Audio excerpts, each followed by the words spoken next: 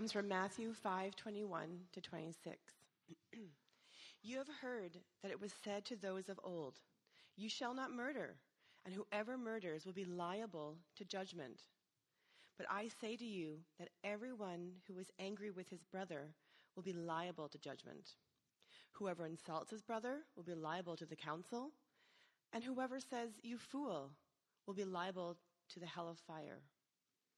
So if you are offering your gift at the altar, and there remember that your brother has something against you, leave your gift there before the altar and go. First be reconciled to your brother, and then come offer your gift.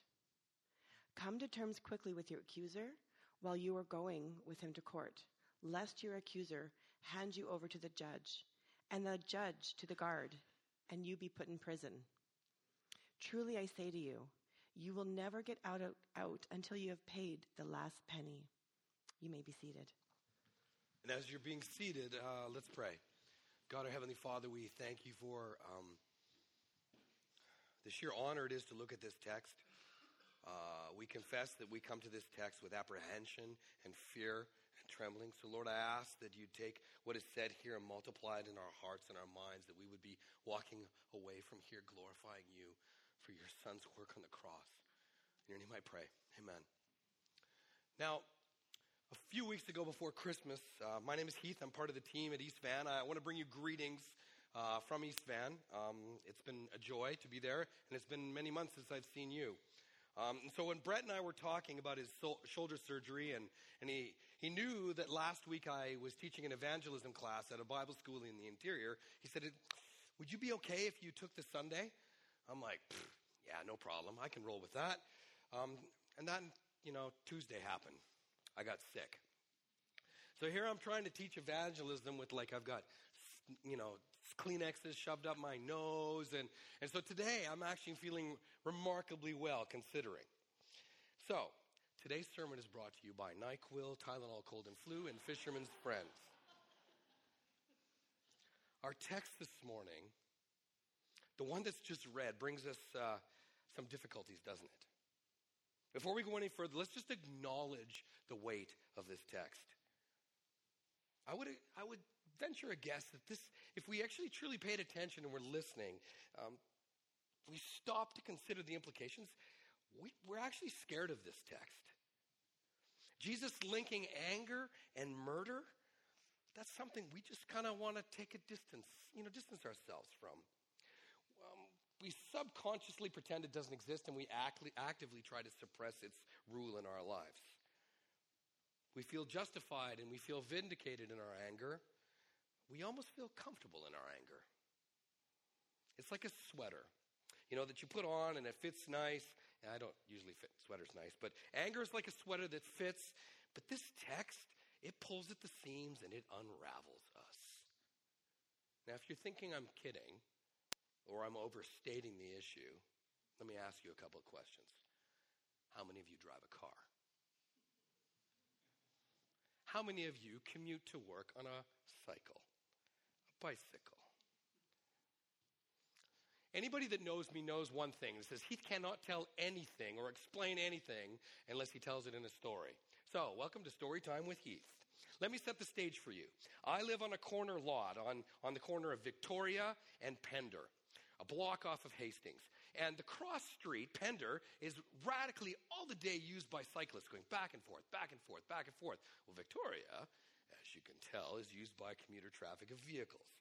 Now, I don't know whether it's like repressed adult FOMO, fear of missing out, or whether it's just because I'm oddly extroverted. But I've got one of those 100-year-old houses that's got a really big porch. And for fun, for kicks and giggles, I have my coffee out there, and I'm reading some theological tome, and I'm just eating it up, drinking the coffee, and watching everything happen around me. It's really cool. I had a question what are you doing up there? Oh, I'm studying. Anyway, I digress. So probably in the only day of sunshine we had in the past 2 months, I was out there on the porch enjoying my coffee. And I'm, trying to sort out some Greek word, and I hear the screeching of tires and the longest string of expletives I've ever heard put together in one sentence before in my life. Intrigued, I looked up and I see this this cyclist. You know how cyclists are. I am not one, as you can tell. Cyclists, they're geared up in like spandex from head to toe. Even their helmets are spandex. And they're whipping through. And this guy is whipping through the intersection. And this the bearded guy who looks more like me in his Ford F-150, he's got his arm out the window and he's screaming and yelling. And the cyclist just kind of casually gives them this middle finger salute as he rolls by. Now, this would be funny if it didn't happen almost every day. This has ceased to be funny to me because I call it it's a Vancouver caricature. Now, I'm sure most of us here this morning have been on either side of this equation. Either we have been the perpetrator of unadulterated curse words coming out of the car as you're driving, probably with your Jesus fish on the back of your car, or you've been the recipient, somebody who you've inadvertently cut off, and you are the recipient of these violent words. Anger is a real thing. There's a reason why we have a term called road rage. I have one of my childhood friends currently. He's actually dealing with an altercation of road rage that ended badly in death. Anger leads to death. It has serious, serious consequences. Now, I won't show or ask for a show of hands of how many people this morning, actually this has really worked in my favor. I want to ask for a show of hands of how many people driving here this morning in the snow cursed somebody as they cut you off and got slush all over your brand new washed car. Now, I have a hot button when it comes to driving. As I said, I live on a busy street, and usually there's adequate parking in front of my house. So one of my biggest, it's a big glowing hot button, is if I'm driving my car and I pull up and I got my signal lights on and I'm ready to parallel park, and I start to back in, and the village idiot behind me doesn't see that I'm parallel parking, or he just doesn't care, and he swings around and tries to pass me. I lose my stuff. It's like, come on, man, it's disrespectful. The other thing that possibly is even worse is when you're driving in traffic, right? And you're in two lanes, and you're in the left lane, and you're rocking it out, and you come to a stop at a stoplight, and the guy in front of you, all of a sudden, what does he do? When the light turns red, he turns on his left signal, and I'm losing my mind. How many of you can relate? I'm sure all of us have hot button issues. See, we feel justified in our anger, don't we? We feel righteous because I am the one that's been wronged.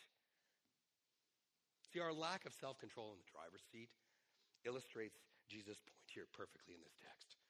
Man, I am ashamed that the fact that the lips that I use to worship and glorify God are the same ones I curse cyclists.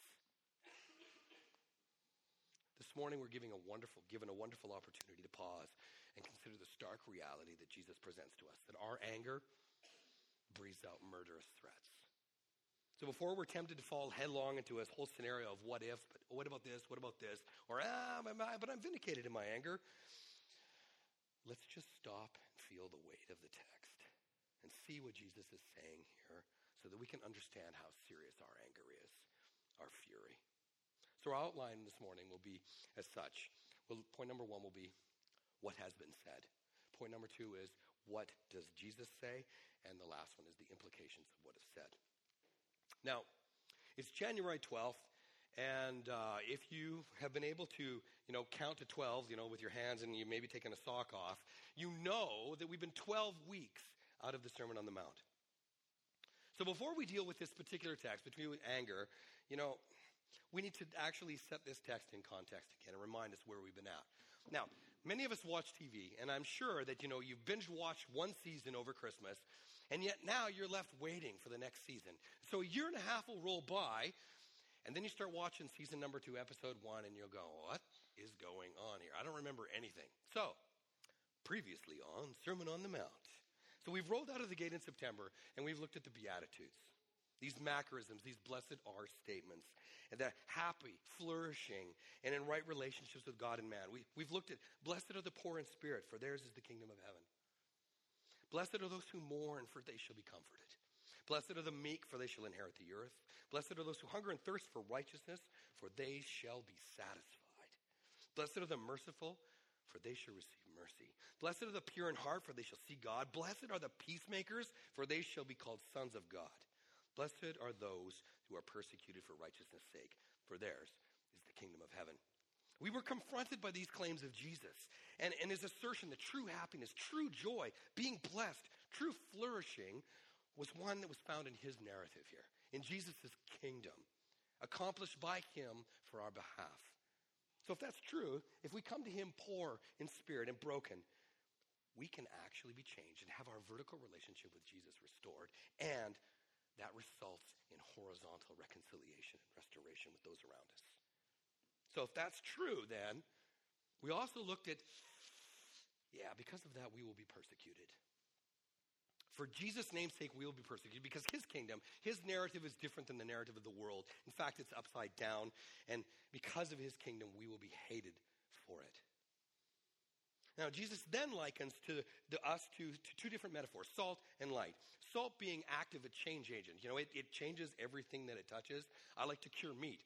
You throw something in a bag with some salt and it changes in a week. We are to be like that to those around us. Also, Jesus likens us to light, that we actually are a life-giving force that affects those who are in darkness. Now, because we're going to pretend this is a Christopher Nolan film and go from backwards to forwards, next week, Daryl will look at the law and what Jesus has to say about the law, that he is the fulfillment of the law. And so today we come to our text and we enter a whole new kind of episode in the Sermon on the Mount. Now, we have a different section here, and scholars often refer to this as the six antitheses. Jesus, expanding on his assertion of the fulfillment of the law, he says that the heart of the law, he gives us case studies how the heart of the law is supposed to be filled out. The first of these antitheses is our text this morning. Now, each one of these case studies it goes a little bit like this. You have heard it said, but I say to you. Now, it's not, thou shalt not murder, and then, I say to you, kill indiscriminately. That's not how these work. It's like, you have heard it said, and I say to you. And in each of these statements, Jesus addresses a portion of the law, either from the Ten Commandments or the book of Leviticus, and he states how they've been interpreted and followed by others. Jesus states that the heart of each command and ramps up in the scope and the application of it to the point where it seems like, wow, that's impossible. This formula holds true for all six of these antitheses. Jesus actually gives us a new set of lenses to look at the law, and that is through him. Now, one thing that must be crystal clear here, that must be articulated and stated right at the front here. We need to have an understanding of this before we look at all six of these. Jesus doesn't just reinterpret the law. He's not one in a line of interpretive voices. He inserts himself directly into the law as the author, as the fulfillment, and therefore his voice is superior, his voice is true, and his voice is ultimately authoritative. It's his voice that we are to listen to. It is his voice we're to understand and if we're to live. This is why the scribes and the Pharisees hated him. They tried to suppress his voice, they tried to suppress his message and his followers. So with that in mind, let's look at Matthew chapter 5, verse 21. You have heard it said to those of old, you shall not murder, and whoever murders will be liable to judgment. Jesus is going all the way back to Exodus chapter 20 in the Ten Commandments, and he gives us the sixth commandment. He says, Exodus 20:13, you shall not murder. Excuse me. My voice sounds a little bit like a frog being beaten by a bagpipe. So I apologize. I wish I had an English accent because it probably would come off a lot clearer to you, but that's okay. See, murder was a capital offense. If you killed someone, punishment was death, period, right? It's not rocket science to figure this one out. Now, depending on your biblical understanding of history, roughly 1,400 years had passed since the time that this law was given to the time where Jesus stands there and speaks it to these people. Over the long haul, the purpose and the interpretation of the law have been reduced to cause and effect. Do this, and this will happen. Do this will happen. Don't do this, and if you do, this will happen. The letter of the law was adhered to. Yeah, amazing. Jesus here is not condemning the command itself. just bad interpretation of it. Now, there's a bizarre story coming out of evangelicalism in the United States this last year. And it was like one of these ones that I don't comment on these things, but it blew my mind. There was a megachurch pastor that was accused of hiring a hitman to kill his son-in-law. Now, can you imagine Thanksgiving dinner after that one? Now, it wasn't just because it was his son-in-law. Like, I have a son-in-law now, and I can honestly say I've never hired or tried to hire a hitman. Anger in the form of jealousy and rivalry ended up for one man giving another man money to take out his son. In Jesus' time, the sixth commandment of thou shalt not kill was reduced to cause and effect. Don't do this, do this. Now, I live a block away from Value Village. It's on Hastings. And I go there for two reasons. One is I like to find some really cool deals. The other is I really like to people watch. But every once in a while, if I find a really good deal on a shirt or a pair of pants, I go into the change room. And on the wall of the change room, there's this nice little sign that says, shoplifters will be prosecuted to the fullest extent of the law. That's cause and effect, right? It says, if you steal, you're going to go to jail. And usually there's a big guy at the door that's going to throw you out. Now, Jesus contrasts this view by saying that the law and its effects are so much greater than you can imagine. So much greater than cause and effect. This brings us to point number 2. What does Jesus say? Verse 21. You have heard it said, excuse me. You have heard it said the days of old, you shall not murder, and whoever murders will be liable to judgment. But I say to you that everyone who is angry with his brother will be liable to judgment. Whoever insults his brother will be liable to the council, and whoever says, you fool, will be liable to the hell of fire. That's like a Debbie Downer moment right there. This past week, as I stated, I had the real privilege of teaching an evangelism course.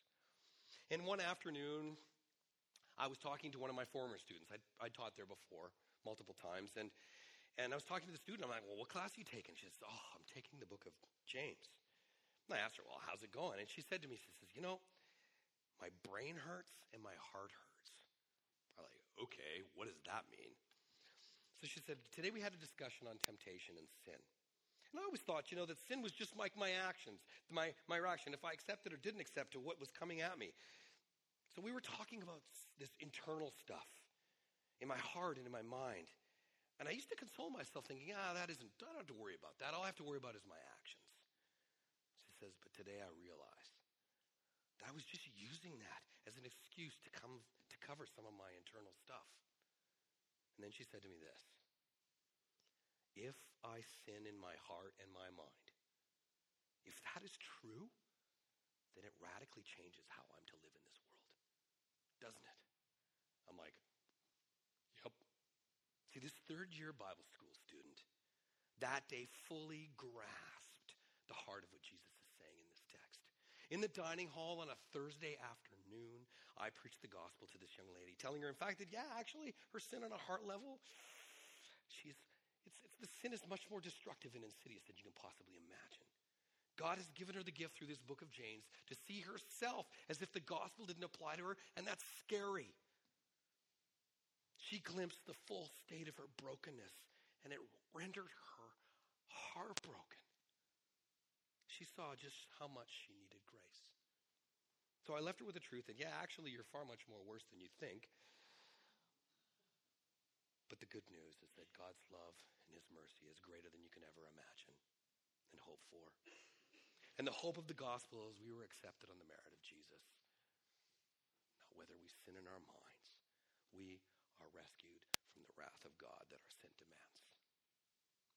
Jesus is saying to us this morning in this text that we are far worse than we can possibly ever imagine or comprehend. And the sixth commandment here gives us a huge glimpse. It's like a spotlight or a beacon upon our lives in that. When we are angry, we exhibit at a heart level murder that is subject to judgment. Jesus just widened the nature and the source of the crime, but he also widens the ramifications of what murder is and the ensuing punishment for it. Let's read the text again. You have heard it said, it was those of days of old, you shall not murder, and whoever murders will be liable to judgment. But I say to you that everyone who is angry with his brother will be liable to judgment. Whoever insults his brother will be liable to the council, and whoever says, you fool, will be liable to the hell of fire. Not only did Jesus widen the scope of the command and hinging it from direct, cause and effect, but he ramps up the consequences for the crime. Killing is not just a physical reality, is it? We know that. Physical death is one part, but that's not as much rather what Jesus is actually getting at. And he says there's three things here. He says when we are angry, when we are insulting, and when we demean people with our degrading talk, like using expressions of you fool, we are actively engaged in behavior that destroys others' reputations, status, value to society, emotional well-being. The result is that we might as well just kill them. That's hard for us to deal with in this world of cause and effect, isn't it? It hurts our brains. See, we learned last summer as we went through the book of Proverbs, in Proverbs chapter 12, verse 18, we learned that Solomon understood the heart of the law. And he said this, he said, there is one whose rash words are like sword thrusts, but the tongue of the wise brings healing. In our anger, our words are as deadly as being impaled by a sword. That's graphic. When we use our words this way, we kill and destroy people's reputations and status and their emotions. You see, this was me. I had a guy, make me look stupid in front of my boss one day at work. And I went out of my way to destroy him. I backmouthed him, mean-talked him, made him look dumb every chance I could get. See, in our anger, we're liable to localized government, this says. When we, use insults, it's like we're responsible to the Supreme Court. And if we demean somebody, if we actively demean somebody, we're liable to the fires of hell. Whew. I can't tell you how many times I've broken that. Scholars debate on the progressive nature of this text and these examples. But I think no matter how you look at it, if you harbor anger in your heart, if you vocalize your anger towards others, if you actively work to destroy somebody else's reputation, the consequences are far greater than you can ever imagine. Your thoughts and your actions are condemned to the fires of hell. That is hard. The consequences are greater than just physical death, but separation from God himself. So before we hurriedly rationalize our behavior and kind of say, well, what if this, or man, I'm justified in my anger here. Before we do that, I want everyone here this morning, hear me, I want everyone here this morning to think in your mind of that one difficult person.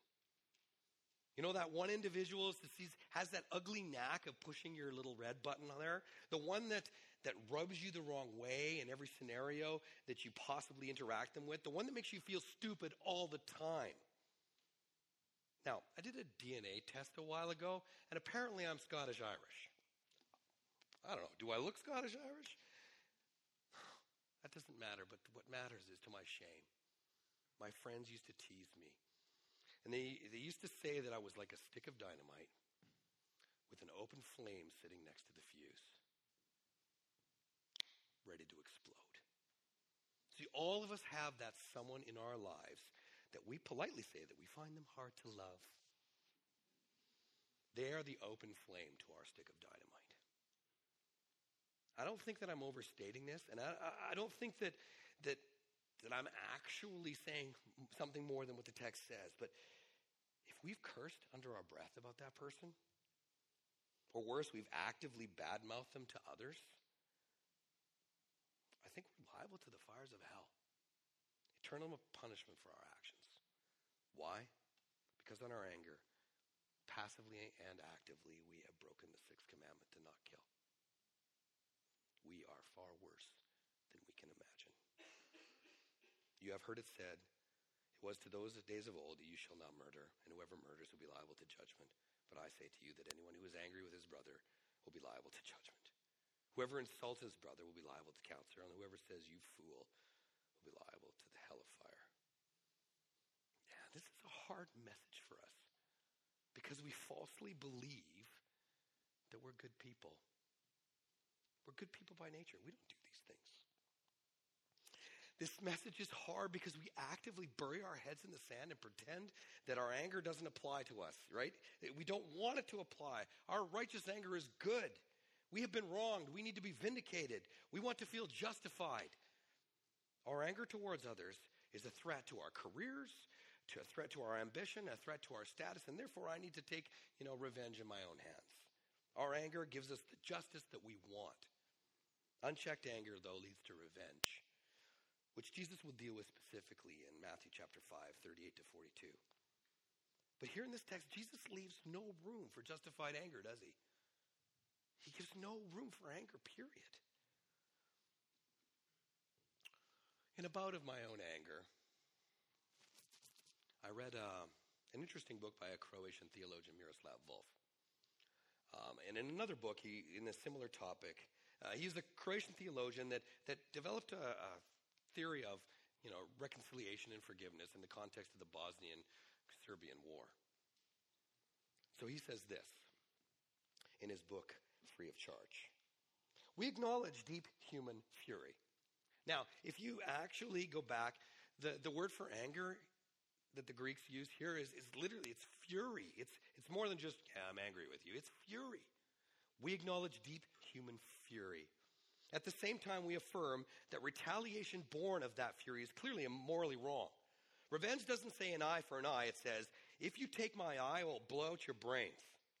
It doesn't say an insult for an insult. It says, you cross me once, you cross me twice, and I'll destroy your character and your career. It doesn't say you organize an act of terror and we'll punish you. It says you organize an act of terror and we'll use the overwhelming military force of a superpower to recast the political landscape of an entire region from which you came. Revenge abandons the principle of measure for measure, and acting out of injured pride and untamed fear gives itself to punitive excess. That's why revenge is morally wrong. I remember one time, we as a family, we were taking holidays in Greece.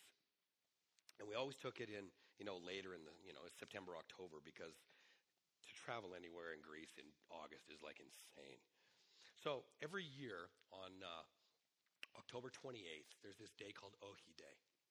And it's basically meaning no day. It is the day in 1942 when the Greek government says no to the Nazi government. We will not be occupied by you. We're going to fight. A few days later, they were occupied.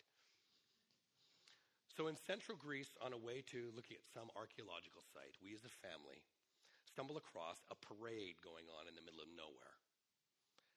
It's an abandoned ghost town. And we're like, okay, this is weird. We're going to check this out. We're curious by nature. So we pull in and we ask one of the guys at the back of the parade, like, what's going on? He says, during World War II, we had a few of our men in our town create a little bit of an uprising against the Nazi occupation. They inadvertently killed a couple of their servicemen. They came back with tanks and absolutely destroyed our whole town. They killed indiscriminately men, women, and children. So there's a plaque sitting on a hill with a list of 1,500 names of people who died because of unbridled fury, punitive excess. Now, we don't have to just pick on the Nazis. This exists in our own hearts. Jesus, looking at the command to not murder, links it directly to anger. Because we know that our hearts, our default operating system is anger, unchecked revenge. We want justice for when we think we've been wronged.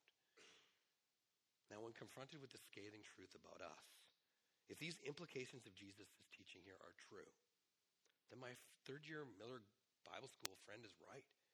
If believed, it should radically alter how we live, how we act, how we speak to those around us, to those who have wronged us, and to those that we have wronged. There is hope here, though, Jesus, in amping up the scope, the scale, and the repercussions of anger, doesn't just leave us stranded here. He doesn't give us, a podcast with 10 tricks on how to control your anger to the best of your ability. He brings us our third point, the implications of reconciliation. So a question for us this morning. What does anger actually result in? What does anger actually result in the context of our relationships? It causes brokenness. It causes division. It causes estrangement. Ultimately, it causes the death of the other. This is the logical finality of estrangement. How many times have you ever said in anger to somebody you're arguing with, says, "You are dead to me"? Yeah, how many times have we said that?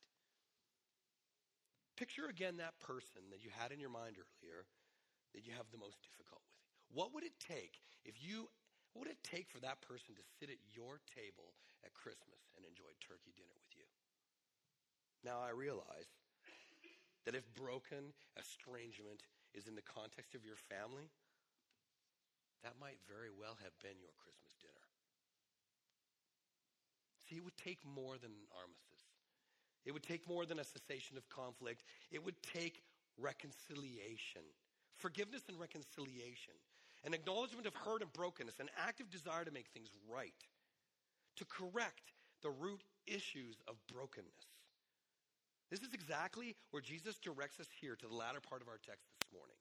Because this diffuses any suggestion to say, my anger is vindicated and justified. No. We are to actively work on restoration. Matthew chapter 5, verses 23 to 26 says this. He says, "So if you are offering your gift at the altar, and there you remember your brother has something against you, leave your gift there, and before the altar and go. First be reconciled to your brother, and then come offer your gift. Come to terms quickly with your accuser while you're still going with him to court, lest your accuser hand you over to the judge, and the judge to the guard, and you'll put in prison. Truly I say to you, you'll never get out unless you paid the last penny." The solution to estrangement and brokenness of anger is reconciliation, not justice. Reconciliation. Jesus presents us here with two scenarios with which we have the opportunity to make things right. One is in the context of, weirdly enough, worship. Our anger is a barrier to worship. Second is in regards to our mediated justice and our relationships with those around us. Could be financial, could be friend, could be family. Ironically, both of the examples here assume that we are in the wrong. The one needing to initiate reconciliation. In the first example regarding worship, Jesus seems to indicate that horizontal reconciliation plays an important role in our relationship to God. If your relationship is broken to others, if you're unreconciled and angry, we need to seek out and to make amends before we can actually worship. We are to actively seek out restoration and reconciliation first, then come. Jesus seems to indicate here that the state of our relationships with one another matter to him. In the second scenario, Jesus seems to indicate that the guilt is a foregone conclusion and that the last-ditch effort on the way to arbitration, we're to make amends, to plead, how can I make things right? Otherwise, punishment is a foregone conclusion. We need to seek out restoration and reconciliation before it's too late. The antidote to anger, fury, and revenge, all that we've talked about, isn't just in punitive excess, but rather the pathway to forgiveness, reconciliation, one in which we must take the first step. Now, I have a sister. She's 3 years younger than me, and I love my sister deeply. For many years, though, I didn't realize that my primary, MO, modus operandi, was to show love to my sister by teasing her ruthlessly. And I loved her so much that I invited all my friends to tease her ruthlessly. I didn't think I did anything wrong. I love my sister. I always have. Then at some point, I realized that I was in her bad books. I'm kind of slow. And I'm like, what's wrong? And she unleashed upon me a fury of hatred and anger that quite frankly surprised me. Yeah, I'm thick. And I said to her, Charla, what can I do to make it right? What did it do? It took every time I saw her for years. It took years to restore this relationship. But it took me not insulting her, bringing her down. It took me verbally building her up. But what if you guys can't go there? What if you are just broken too hard? What if you've been hurt and trust has been irreparably damaged? What do you do? What if the words and the anger have turned into violence? I talked to a guy a couple weeks ago whose little kid was raped in a church. How do you deal with that? How does reconciliation occur, even start? How do you surrender your fury to God? Humanly speaking, Miroslav Volf in his book, Exclusion and Embrace, at the front of it, he says, he's confronted. He's giving a lecture. He's just preached on reconciliation and forgiveness. And a guy at the back puts up his hand and says, what if a Setnik asked for your forgiveness? In other words, the man who burned down entire villages, raped and pillaged your families. And what did he say? He says, I don't know, humanly possible? I'd like to think I can. But I know through God I can. I know that I can forgive through God. So I don't find it a coincidence that in 2 Corinthians chapter 5, Paul picks up on this theme of reconciliation. And he introduces us to a way of moving forward that Jesus started here. 2 Corinthians 5, 16 through 21. From now on, therefore, we regard no one according to the flesh. Even though we once regarded Christ according to the flesh, we regard him thus no longer. Therefore, if anyone is in Christ, he is a new creation. The old has passed away, behold, the new has come. All this is from God, who through Christ reconciled us to himself and gave us the ministry of reconciliation. That is, in Christ, God was reconciling the world to himself, not counting the trespasses against them, and entrusting to us the message of reconciliation. Therefore, we are ambassadors for Christ, God making his appeal through us. We implore you on behalf of Christ, be reconciled to God. For our sake, he made him to be sin who knew no sin, so that in him we might become the righteousness of God. And we could spend 10 weeks discussing the implications of this text. But in reality, in our own flesh, we can't forgive the ultimate other. We want retribution. The anger and our fury drives us to murderous thoughts. This text hits me hard. I think I drew the short straw when I had to preach this one. See, I probably shared this story with you before, but I could not forgive my step-grandfather, the one who sexually abused and beat up my mom. I couldn't. Our hope this morning, presented to us through this text, is that we are the ultimate other. We are the person impossible to invite to Christmas dinner. We are the perpetrators of all kinds of evil. And as Paul says here, we are reconciled to God by Jesus. This blows my mind. Jesus left glory, came to us to be the sacrifice sufficient for our reconciliation. He goes, instead of going from the altar, Jesus goes to the altar for us. Jesus sought us on the road and was punished. He took our punishment for sin. Jesus paid the ultimate price of the other for us, because that's us. Jesus faced judgment for our anger.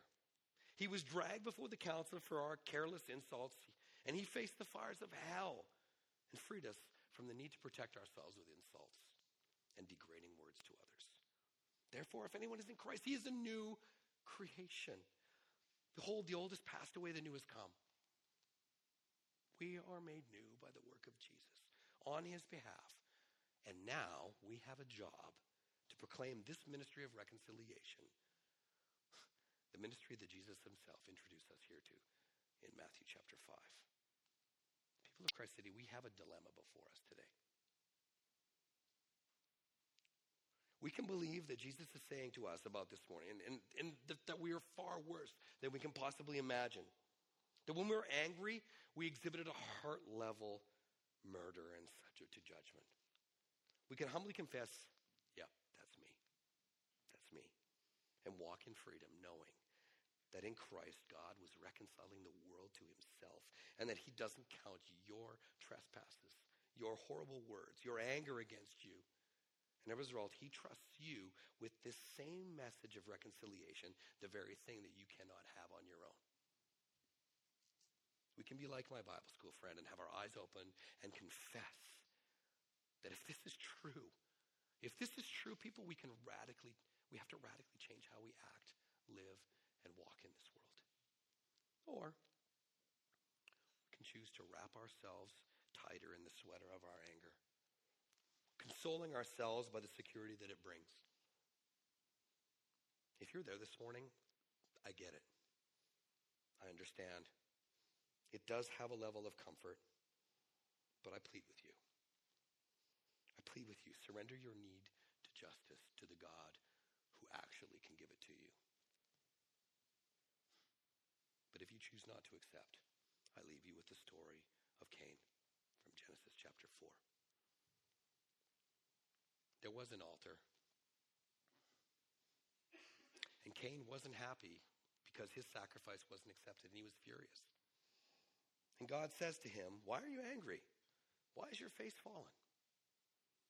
If you do well, will you not be accepted? If you do not do well, sin is crouching at your door. Its desire is contrary to you. You must rule over it.